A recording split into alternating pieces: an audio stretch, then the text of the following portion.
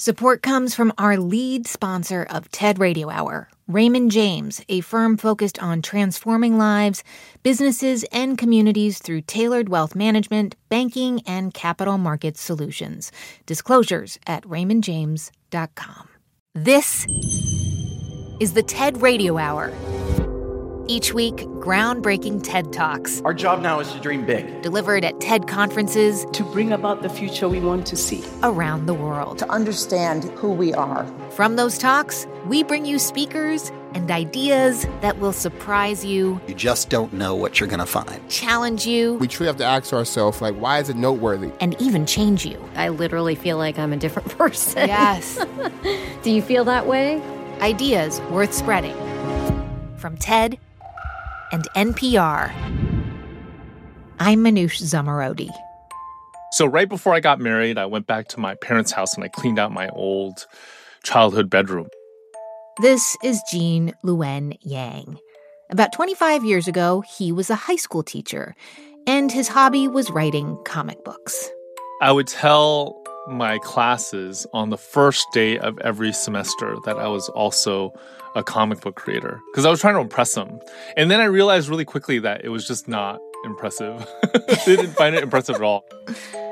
So anyway, all those years ago, Gene was at his parents' house going through old letters and drawings. And I found this notebook that I had kept when I was in second and third grade.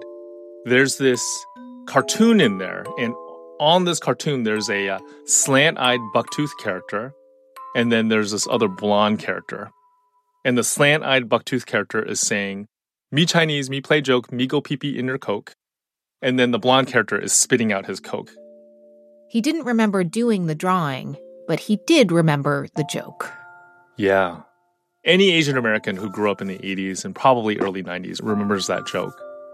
But I obviously thought it was funny enough to put in my notebook. And I wondered if my second grade self understood that that joke was aimed at people who look like me. I'm not positive he did. But at that moment, seeing it again as an adult, Gene felt like that character was speaking to him.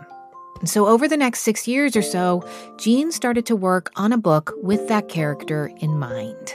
He really is all of these negative Chinese and Chinese American stereotypes that I had grown up with.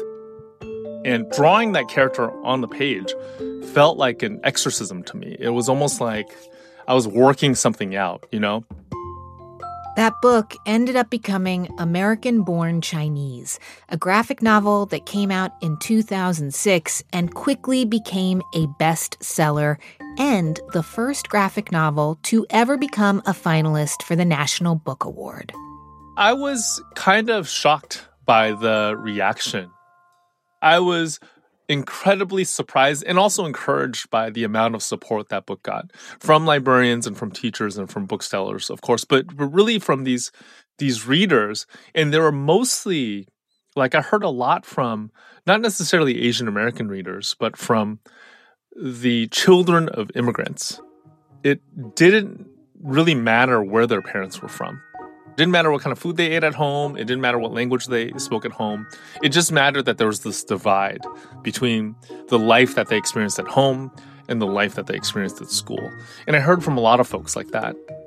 Now, American-Born Chinese is a classic and required reading in many middle schools across the country. The book has also just been adapted into a Disney Plus series starring some of the first Asian actors to ever win Oscars, marking a new era of storytelling that has finally arrived. And so today on the show, Gene Luen Yang explains his role in a quiet but extraordinary shift in how we educate and entertain the next generation. How he went from a comic book loving kid to the writer of Superman for DC Comics.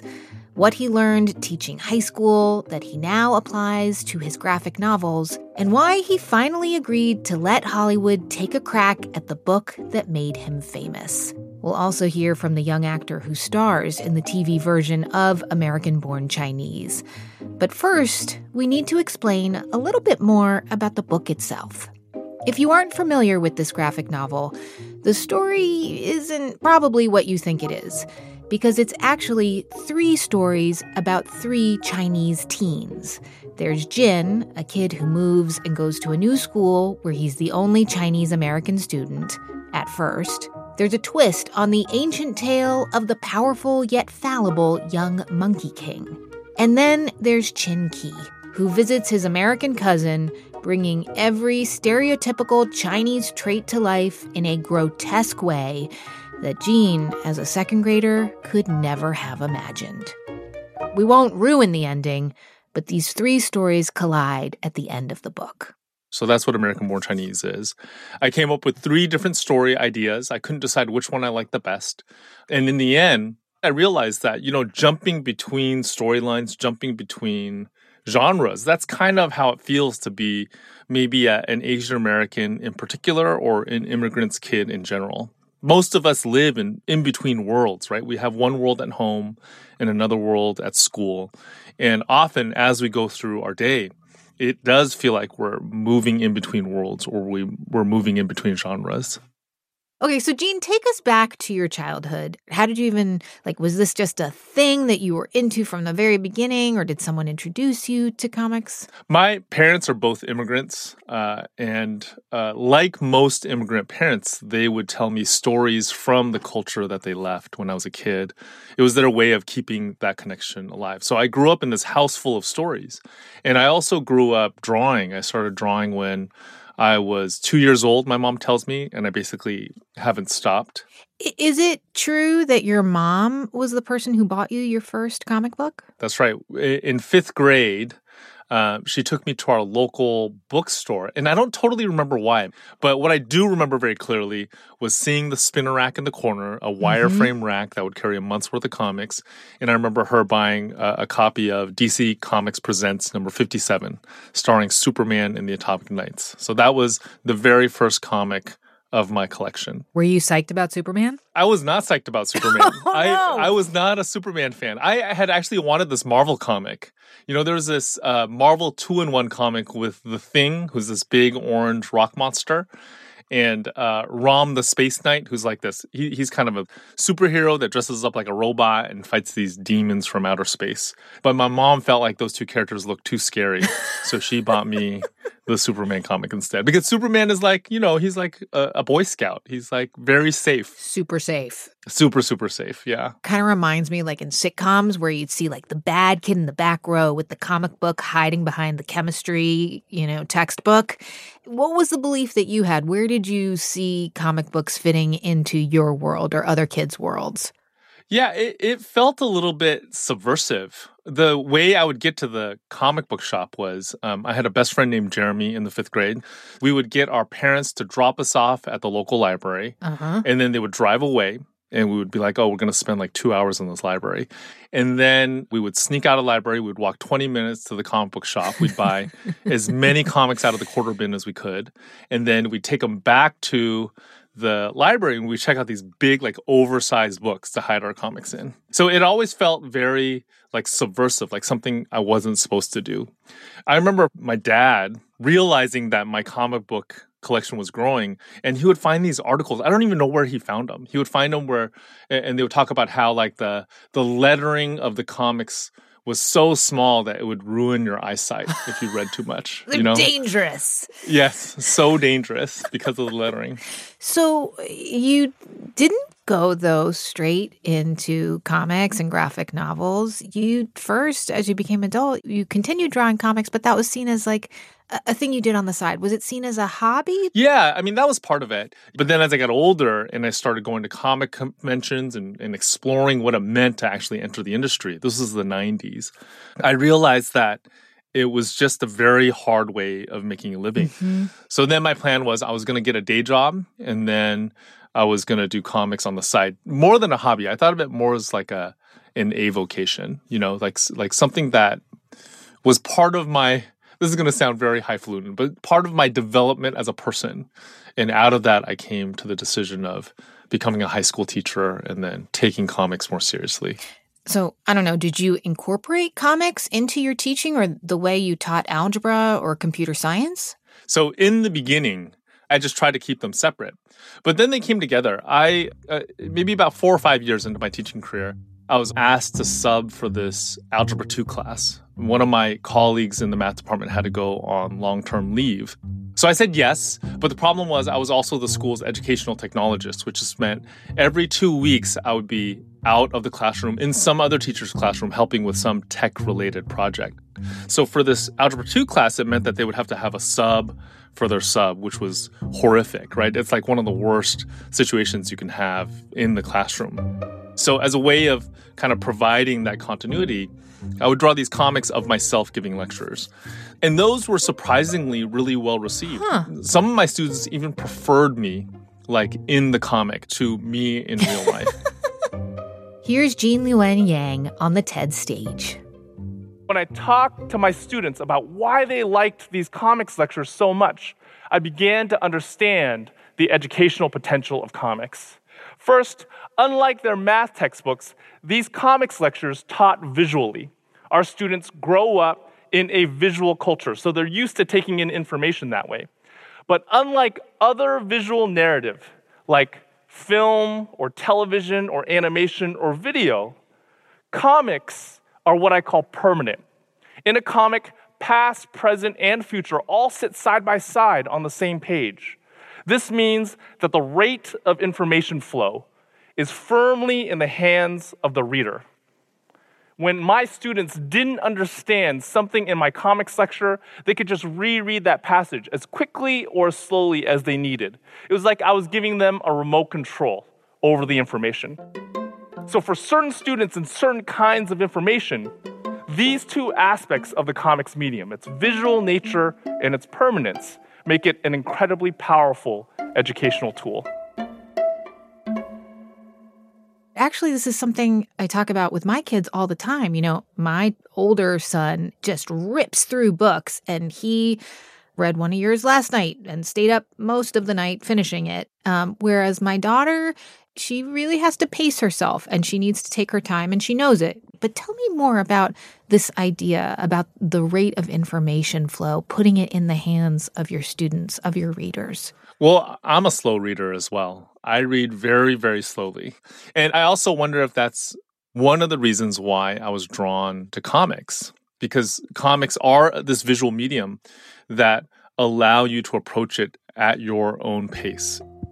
It's not like animation, right? It's not like film. If a movie is an hour and a half long, every single person who watches that movie is going to take an hour and a half to watch that movie. But a comic, you can read as quickly or as slowly as you want to or as you need to. In a minute, how Jean Luen Yang took his experience in the classroom and turned it into a book that still feels unusual enough to grab kids' attention over 15 years later. I'm Manoush Zomorodi, and you're listening to the TED Radio Hour from NPR. Stay with us.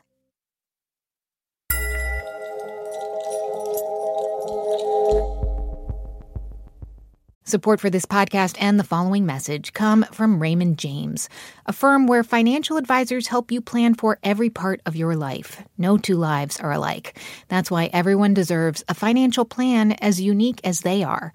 Backed by sophisticated resources and teams of specialists, a Raymond James financial advisor gets to know you, your passions, and everything that makes your life uniquely complex.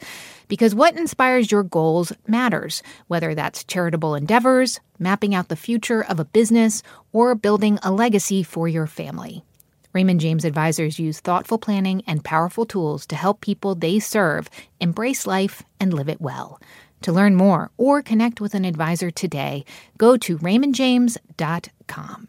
Raymond James & Associates, Inc., member New York Stock Exchange, SIPC. This message comes from NPR sponsor Vuori, a new perspective on performance apparel. Clothing designed with premium fabrics, built to move in, styled for life. For 20% off your first purchase, go to vuori.com/NPR.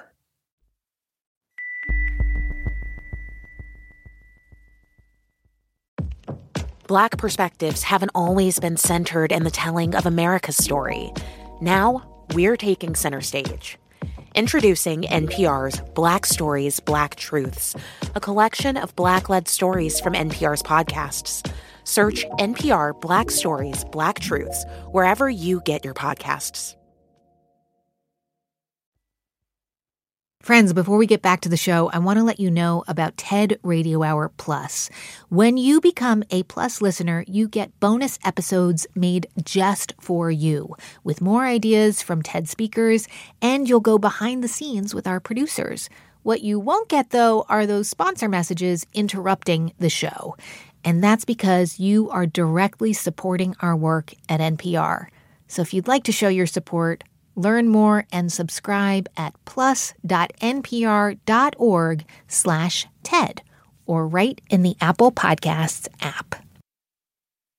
It's the TED Radio Hour from NPR. I'm Manoush Zomorodi, and on the show today, I am talking to Gene Luen Yang, author and illustrator of the graphic novel American-Born Chinese. So during your teaching career, you started working on your graphic novel, American-Born Chinese, which you wrote and illustrated yourself. It came out in 2006, and now, here we are over 15 years later, and it's required reading in middle schools across the country, and it still feels revelatory. Well, thanks. I've been doing comics for about 5 years, and I'd always had these Asian American protagonists, but their Asian Americanness was never an important part of the story. It was always like they would eat with chopsticks or something. There'd be like little hints of their culture throughout the narrative, but it wasn't central to the narrative. I wanted to do some kind of story where that was the center. When I started working on it, I was doing it as mini comics, which meant I would write and draw a chapter. I'd take it to my local Kinko's. I'd run off copies. I'd staple them by hand, and then I would sell them. I would sell them to local stores. There would be a couple of stores that would carry handmade comics on consignment in the Bay Area. And at the end of the day, I'd move maybe 20 copies or 25 copies. So I was working at a very, very small scale. And I knew most of the people who were going to read that book. So I think that, in a way, gave me the courage to do a character like that cousin character. Gene, this cousin character, he really is every uncomfortable stereotype of Asians and Asian Americans all kind of wrapped up into one. I'm just looking at the page right now, and he has slanted eyes, light yellow skin, teeth like a beaver. He quotes Confucius a lot. I am cringing as I turn to this other page in the book where he's at school eating a dead cat and noodles out of a Chinese takeout container for his lunch. Yeah, that cousin character is definitely the most controversial part of the book. My publisher actually sent out a whole bunch of these review copies to different independent bookstores all over America. And more than one Asian American bookstore owner flipped through the book, saw that character, and refused to carry the book. So I ended up having to write this essay about what I was trying to do with that character. My publisher put that up on the web. That convinced those Asian American bookstore owners to actually read the book.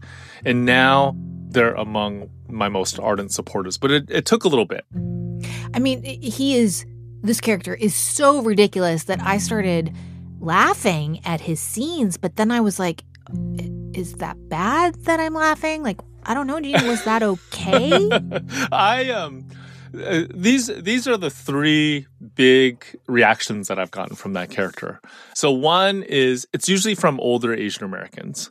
They'll tell me that they get to those portions of the book and they find that character so painful that it's hard for them to finish the book.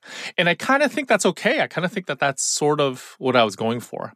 And then the second reaction, and this is very rare, I would get somebody coming up to me at a comic book convention and they would say, that cousin character in their book is so cute. Do you have like a t-shirt with his face on it? And when I would get a reaction like that, I'd be like, yeah, you just did not understand what I was trying to do with that character. Dear. The other reaction is usually from younger folks, and it's sort of like yours. It's people will tell me, I found that character really funny, but I felt very uncomfortable laughing. Yes. And I think that's okay too. I think that's also kind of what I was going for. Because in a lot of ways, like if you look at American comedians, we just have a lot of race-based humor. But I think the race-based humor comes in two different flavors. One is people make jokes about race because they think the stereotypes are true. And that's that's just straight up racist humor. The other way I think people make jokes about race is they use jokes to point out the absurdity of the stereotypes. Because deep down inside, we know that it's not right to smush down three-dimensional people into two-dimensional stereotypes. So that is sort of what I was going for with this character as well. Like, I did want him to be absurd, but I wanted him to be absurd because he is the embodiment of absurd ideas about Asians and Asian Americans. I heard that when the book was first published, a couple people in Hollywood also took notice, and that you did get an offer, but you didn't take it. Am I getting this story correct? Yeah, that it was from a major studio, and then when I dug in very lightly, I was told that they were interested in it because it had the word Chinese in the title, and they wanted something to coincide with the Chinese Olympics that happened in 2008. Oh, how did that make you feel? I mean, it did not make me feel awesome. Now that I've dipped my toe into Hollywood, I kind of get how in order for these stories to exist that are told in Hollywood, you do have to ride that line in between art and commerce, right?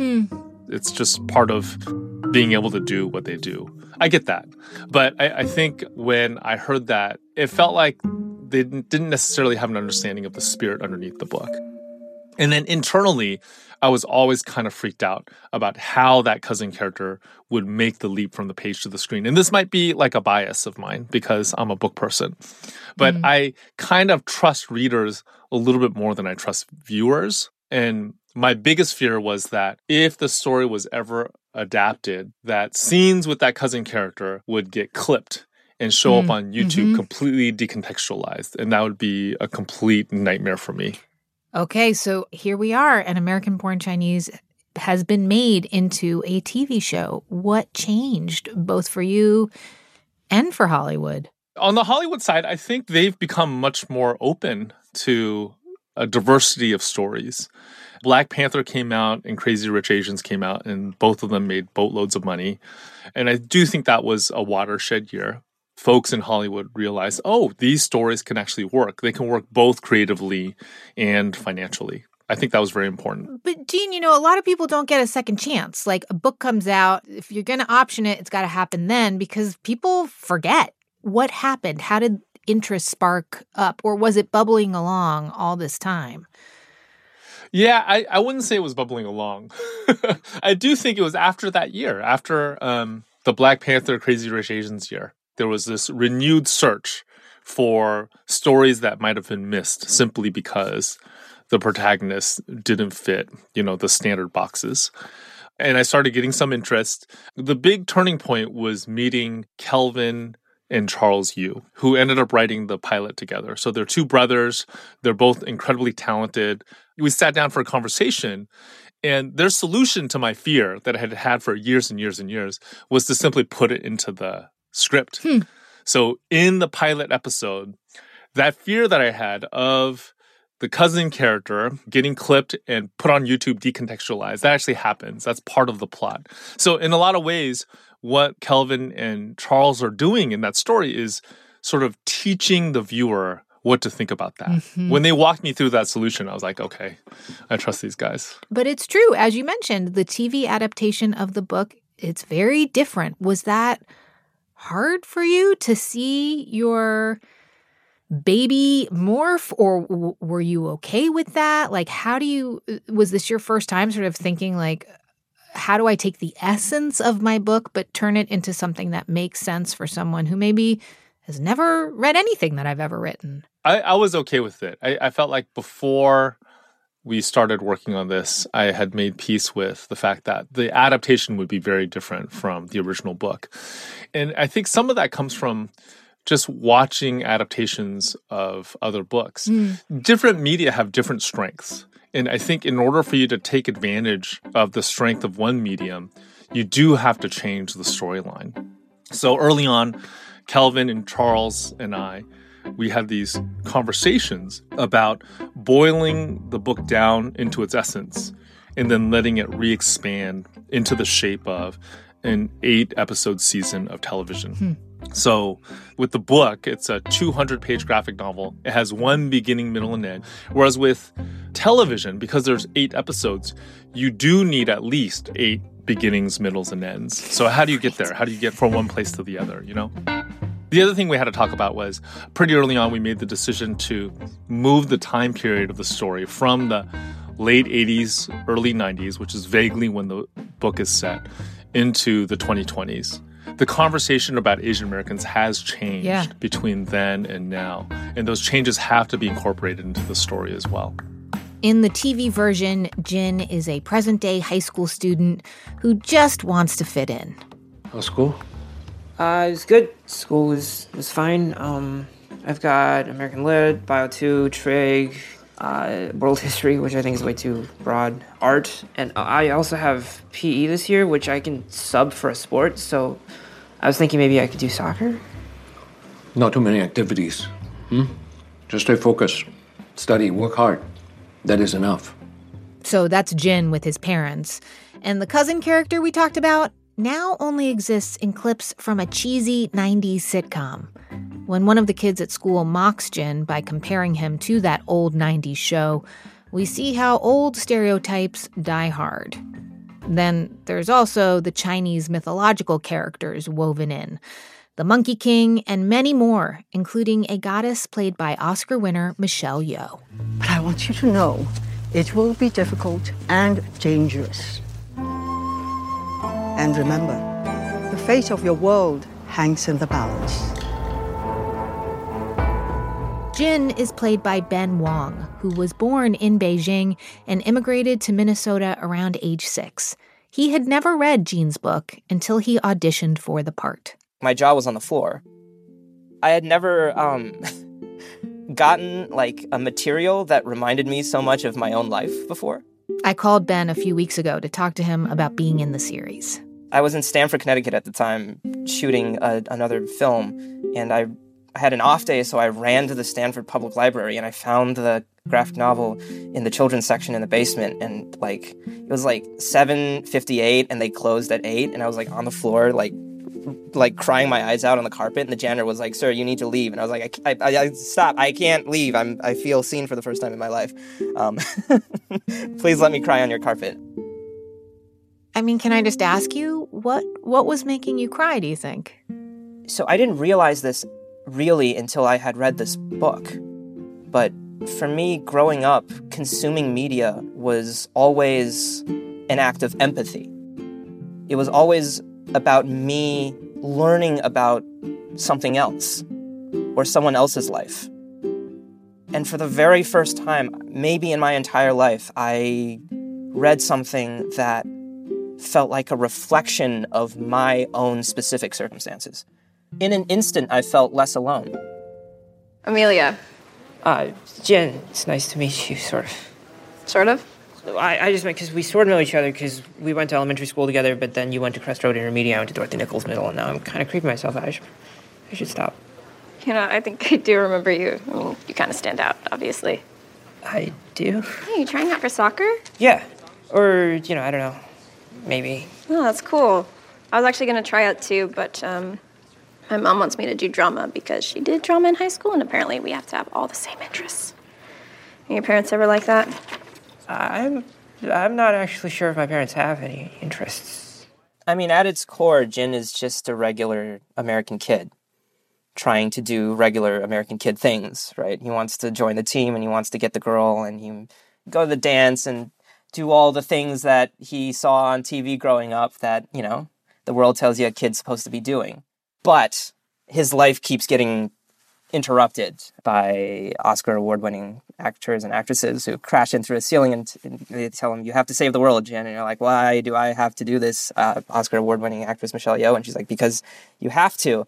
And I always thought of it as a wonderful sort of metaphor, right? Jin is this character who's trying to live a normal life, but there's this whole other world of the mythological, of sort of kung fu and fantasy and deities and folklore that sort of invade his life, and he feels like he's being pulled between these two worlds. And I think, what better metaphor is there for sort of the immigrant experience and the Asian American experience, right? Because that was what it was for me. I was trying to just be this normal kid, but I always felt like there were this other world that I had responsibilities to, this other world that I didn't think any of my friends could understand, that I felt like I was being pulled between. And ultimately, the lesson of the show is learning to embrace all of the worlds that you are a part of, that they don't have to be separate, that you don't have to reject one to live in the other. You can live in both at once, and that will be an even fuller and more beautiful life. So I was looking at your Instagram, and I guess this must have been right when you were filming the show, and you posted something about being cast, and you said that, this is a quote, "Growing up, I could either watch American shows or I could watch Chinese shows. I didn't realize there could be Chinese American shows. Boy, was I dumb." But in some ways, I don't know, do you feel like you are kicking off a new genre? Was that something that the producers of the show told you that they were hoping to do? I think everybody knew this show was very special from the start, from just seeing the words on the page. We all knew. And then in making it, going on set every day and seeing all of these Asian people making a movie. The funny thing is, right before American Born Chinese, I made a movie called Chank and Dunk, starring an Asian American lead. I played his best friend, and it was written and directed by a Chinese American guy, Jing Xiao. And so I had just come from this Asian American movie to this Asian American TV show. And right before that, I had done this indie film about this Chinese American eye doctor that, again, had a majority Asian cast. And those are really the only 3 movies I've done in my career. And they have all been these Asian American stories told by Asian Americans. And so in a way, I almost forgot sometimes that how special it was. That's just such an incredible privilege to be able to forget for a second, like, whoa, I'd be like, yeah, this is normal. I've done 3 of these. What? Is this weird? But, very quickly you're reminded by the people who have been doing this for a long, long time that, no, this is a really amazing and incredible thing. Do you think that's the goal, though? That eventually you get to the point where you won't even need to think about who's making it, and that won't even be an issue that you're Asian? Or are we at this place where identity has to be part of telling our stories? I think both are good. I think both are necessary. There's a character in the show who has this incredible line where he basically says, I was a working actor, and in the industry back in the day, the only roles I got offered were nerds and ninjas. And to me, the problem is not that it's not a problem for Asian Americans to play nerds and ninjas. The problem is that for so long, that's all we were allowed to play.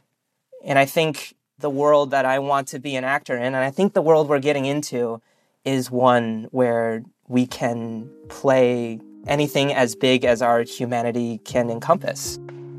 Anything as big as our imaginations are able to dream. We can be. We don't need to feel like we're allowed to do this or we're not allowed to do that.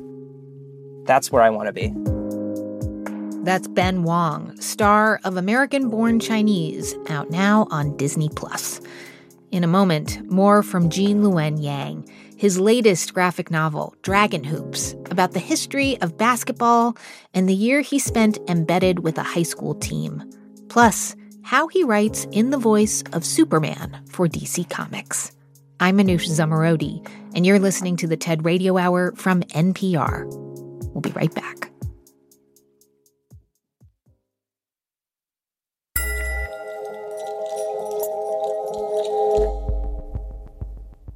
This message comes from NPR sponsor American Express. Take your business further with the smart and flexible American Express Business Gold Card. It offers flexible spending capacity that adapts to your business. You can also earn up to $395 in annual statement credits on eligible purchases at select business merchants. That's the powerful backing of American Express. Terms apply. Learn more at americanexpress.com/businessgoldcard.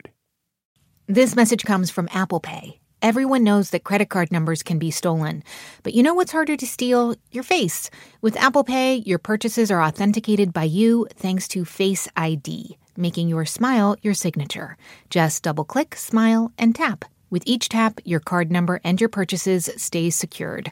Pay the Apple Way with your compatible device anywhere contactless payment is accepted. This message comes from Capital One, offering commercial solutions you can bank on.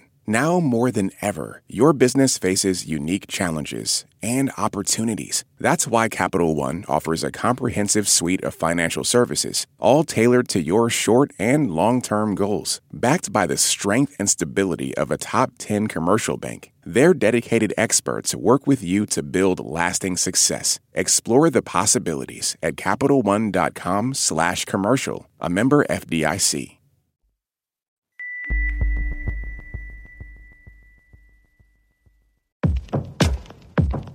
In this country, some truths aren't self-evident. And NPR's Black Stories, Black Truths, a collection of stories as wide-ranging and real as the people who tell them, we celebrate the Black experience for all its soul and richness. Search NPR Black Stories, Black Truths wherever you get podcasts. It's the TED Radio Hour from NPR. I'm Anoush Zomorodi, and I am spending the hour with the award-winning writer and illustrator Gene Luen Yang. After American-born Chinese, Gene kept teaching high school and writing graphic novels on the side. Pretty soon, the opportunities started rolling in to write for the big leagues like DC Comics. But Gene had already started researching his latest graphic novel, Dragon Hoops. For 1 year, he was embedded with his high school's basketball team in Oakland, California. They were competing for the state championships. Some of these kids would likely end up playing professionally, and they captured Gene's imagination, even though he hated sports as a kid. I did hate sports as a kid, mostly because I was really bad at it. I'm very uncoordinated. I flinch anytime somebody throws a ball at me. Even though I really, really try hard not to, I still flinch. And the worst part about basketball is I was one of the taller kids. I was 6'1".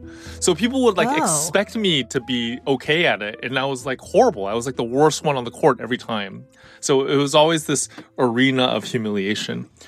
I did Dragon Hoops in part because I found this incredible story that was so compelling, I could not ignore it. It's the story of a high school basketball team, the team of the high school where I used to teach, the varsity men's team during the 2014-2015 season when they were going after the California State Championship. So a part of that narrative is also about how that team affected me. One of the things that I realized about sports during that season is that I think people go to watch sports because we want to watch courage and perseverance and tenacity on display. That's what I think the court is for most people. It's not an arena of humiliation. It's an arena where courage can be shown, right? And we want to watch it so that a bit of that courage that the players show on the court ends up rubbing off on us. I think that happened for me. I followed these kids. All these young men were half my age. And I'll watch them step out onto the court, sometimes in the face of these opponents that were, at least on paper, much stronger than them, and play their hearts out, So when the DC offer came in, it was actually the third time they approached me, and I turned them down twice because I didn't want to leave my teaching job. But when this offer came in, I just thought I had to do it, even though it felt very risky to me. My wife and I, we have 4 kids. I ended up doing it, in part because of the example, I think, of that team. Yeah, so you profile each player on the basketball team, and that includes a lot about their identity, whether it's their religion, their race, or their financial situation. And you also, you are a character in this book, and you really express your awe in some ways of these kids, that their ability to be so focused on the court and also so at peace with themselves in many ways, well beyond their years. Yeah, that's right. The thing that most impressed me about them, the thing that I couldn't wrap my head around, was how they could make a mistake on the court They could miss a pass or do something that might even be so embarrassing that the crowd would react. They could do something like that and still keep their head in the game and still focus on the next thing that they had to do. Push that failure aside and keep pursuing the goal. It was shocking to me because I feel like when I make a mistake, I dwell on it for days or weeks. I feel like it takes me forever to recover. That was something that I wanted to emulate in my life, to not dwell on mistakes so much and just to keep going forward. I also learned a lot in this book about the history of basketball. I had no idea about the origins of the game, that it was founded by a guy named James Naismith in 1891 at Springfield College in Massachusetts. Why did you want to weave the evolution and history of the game into the story about the kids on the team at Bishop O'Dowd? That book just kept growing. I think I started reading books about basketball history because I was such a basketball noob. I didn't know anything about the sport, and I just felt a little bit inadequate. And the more I read about it, the more fascinated I became. I just found all these really, really interesting characters in basketball history. And then I realized that reading the basketball history affected how I was watching these games play out on the court. I can give you an example. So, I would go to these games, and usually on that court, it was just a bunch of kids from a bunch of different cultural backgrounds all playing together. There were white kids or black kids or Asian kids. There were, it's Oakland. It's any background you can imagine. And it was just something I didn't think about because that's what my classroom looked like. But then I read this book called Tricksters in the Madhouse about this milestone game between the Minneapolis Lakers and the Harlem Globetrotters. And in that book, they go into just how unusual it was at the time for players of different races to be on the court together. There was this deep fear that if you had people of different cultural backgrounds playing sports together, it would inevitably lead to violence and it would inevitably lead to conflict. So simply by playing that game, they were proving something, The Globetrotters won, but in some ways it almost didn't matter that they won. It mattered that they played. It mattered that they played. So I would read this book and then I would go to the next game and I'd watch all these kids from all these different backgrounds interacting with each other like it was just super normal. Because it is now, right? It is normal. And I would think about how much blood and sweat it took to get to this point where it was normal, where nobody thought about it. Nobody in the gym thought about it, So you put this team's experience in historical context. And as you mentioned, you also weave in your own story. Your wife and kids make appearances, and you really break the fourth wall, talking straight to the reader about your process and some of the difficult choices that you have to make about what to keep in the book and what to leave out. Tell me more about why you wanted to take the reader behind the scenes, what you think we get by getting a front row seat to your inner creative turmoil, a lot of it. Yeah, this book was really hard for me to do because I was dealing with real people that I had real relationships with. These are not just random strangers that I was following. They're friends, and I wanted to do right by them. At the same time, I wanted to do right by reality. I wanted to do a nonfiction graphic novel. And I had this struggle early on with the act of cartooning. When you're cartooning, you're simplifying. So is it even possible to do a nonfiction graphic novel? Because just by the act of drawing, just by the act of creating a cartoon of a real person, you're adding this layer of fiction on top of a real story. I've come around. I definitely after doing this book, I definitely think nonfiction graphic novels is clearly a category, and I hope it's a category that will grow. But when I was working on that book, I was struggling through all of that, and part of the way I did that was by just footnoting the crap out of that book. So there are some people who won't be surprised that there are historical graphic novels like Dragon Hoops. But back when you first published American Born Chinese, it still felt unusual. I mean, of course, you weren't the first person to publish these books, but what's the history there? How did it all start? So first, I do think that it was part of this wave of graphic novels that you could point to maybe Maus starting, right? When Maus won the Pulitzer Prize in the 90s, there was this promise of a new kind of comic book or graphic novel that would deal with more literary topics. And then there were books like Blankets. There was like a slow buildup. And by the time American Born Chinese came out in 2006, I think that buildup had become a wave. And the term graphic novel was being widely used by teachers and librarians. And I think there was this openness to using books in that publishing format, you know, in the classroom to kind of experiment with comics and figure out how to pull out the as much of the medium's inherent educational potential as possible. Well, you're really reminding me of your 2013 graphic novels, Boxers and Saints, where you tell the story of the Boxer Rebellion, the anti-Christian uprisings in China at the turn of the 20th century. And it's a historic perspective on being both Chinese and Christian. What were the parallels that you saw to your own life? I'm curious. I mean, that's another story about people experiencing devastation and trying to relate it to now. Yeah. I grew up in a Chinese Catholic community. I'm still a practicing Catholic, although now I go to a Korean American church because my wife is Korean American. And there is this tension, I think, between Western faith and Eastern culture.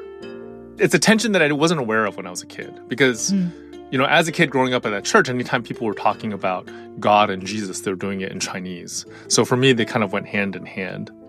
It wasn't until I was older and I started reading more about history, and especially the Boxer Rebellion, that I realized that that wasn't always the case. So the reason why I wanted to do Boxers and Saints was because I felt like the Boxer Rebellion as a historical event mirrored a tension that I had felt in my own life, you know, between East and West. I think that the root of the tension is this difference in value hierarchies, in how you decide what is more important. I think that Eastern and Western ways of thinking, the value hierarchies are similar, but the differences can cause a lot of tension in like an Asian American's life. Did you feel like you were able to, I don't know if reconcile is the right word, but feel like you understood those tensions better? Yeah, I think so. I think most of my books are like self-therapy. You realize, like sometimes you have to make a choice and you realize that between the options that are presented to you, there is no option that will make you feel perfectly at peace. You know, like you'll make a decision based on the Eastern hierarchy and you'll know like that Western part of your thinking is going to make you feel weird about it. Or you'll do the reverse. And you just kind of have to accept the fact that there's going to be that weird feeling after you make this choice. I mean, these are pretty adult issues, ideas. I mean, there's a lot of violence in Boxers and Saints, and that's the reality. In Dragon Hoops, you bring up the accusations against one of the coaches who has been shunned by the school. Do you try to write for a specific age group, or does the story just have to be told the way it has to be told? I do think it's the second for me. You know, I came up in comics. So in the 80s and 90s, your average comic book store, there might be a kid's shelf with like the Disney Duck comics, and there might be an adult shelf with like very adult things. But the vast majority of comics were just in this middle section. And age demographics just aren't a really big deal. It wasn't until I signed with First Second Books, who's a part of Macmillan. They were really the ones that categorized my books as YA. And now that they did that, I think I fit really well there. But age demographics aren't something I think about when I'm working on my books. So at this point, you have written dozens of comics and books, including Superman for DC Comics, Shang-Chi for Marvel, the Avatar comic book series. I mean, Jean, is this the dream? If you had told that fifth grader who was sneaking from the public library down to the comic book store that this is what you would end up doing, would he have believed it? That fifth grader would have peed his pants. He would have been so excited. I think in a lot of ways the answer is yes. It absolutely is a dream to be doing what I'm doing. I do think that my dreams have changed though since I was in fifth grade. In fifth grade, I think it was about writing my favorite superhero characters. And there still is that piece in me that really, really loves that and gets excited about that. But now I kind of think of storytelling as a way for us to work out what it means to be human. And there's no end to that because it's such a complex question. I think it's just a constant conversation that you have to continue to participate in. So what is your process then we've talked about characters that, you're the first person ever writing them. Either you come up with them or you're basing them on real life people. But what is your process for writing for characters who are icons that people feel like they already know and love? I mean, how do you keep the essence of Superman but add your Gene Luen Yang twist to it? Yeah, that Superman has been around for a long time. He's been around long enough that there are multiple iterations of him. Like his powers will change depending on the era you're in. Even his love interest will change. Sometimes he's in love with Lois Lane. Other times he's in love with Wonder Woman. So for Superman, I think I just tried to find the Superman that most overlapped with my own interests, my own concerns.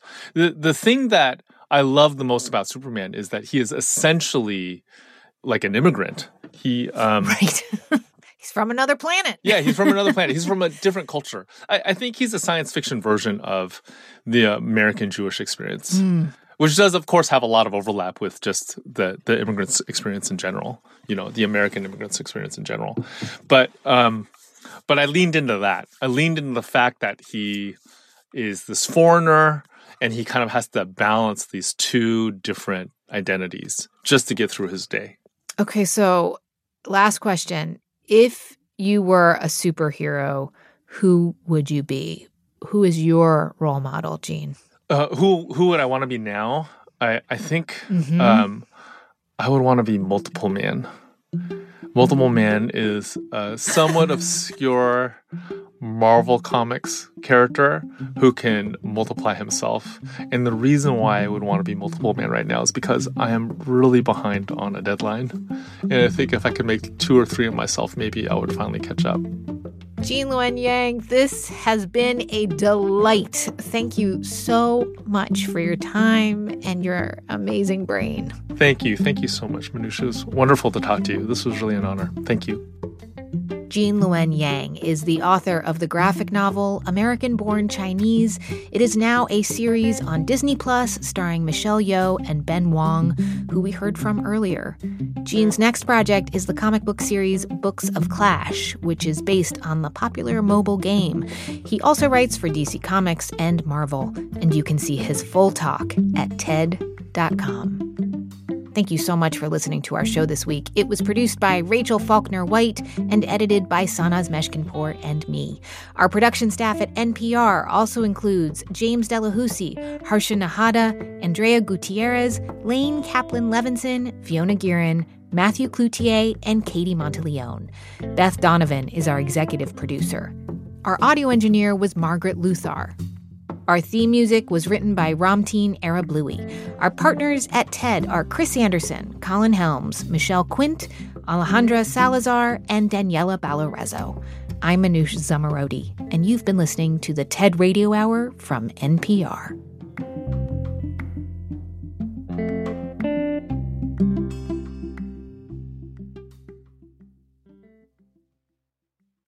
Support for this podcast and the following message come from Raymond James, a firm where financial advisors help you plan for every part of your life. No 2 lives are alike. That's why everyone deserves a financial plan as unique as they are. Backed by sophisticated resources and teams of specialists, a Raymond James financial advisor gets to know you, your passions, and everything that makes your life uniquely complex. Because what inspires your goals matters, whether that's charitable endeavors, mapping out the future of a business, or building a legacy for your family. Raymond James advisors use thoughtful planning and powerful tools to help people they serve embrace life and live it well. To learn more or connect with an advisor today, go to raymondjames.com. Raymond James & Associates, Inc., member New York Stock Exchange, SIPC. Support for NPR and the following message come from IXL Online. Is your child asking questions on their homework you don't feel equipped to answer? IXL Learning uses advanced algorithms to give the right help to each kid, no matter the age or personality. One subscription gets you everything. One site for all the kids in your home, pre-K to 12th grade. Make an impact on your child's learning. Get IXL now. And NPR listeners can get an exclusive 20% off IXL membership when they sign up today at IXL.com/NPR.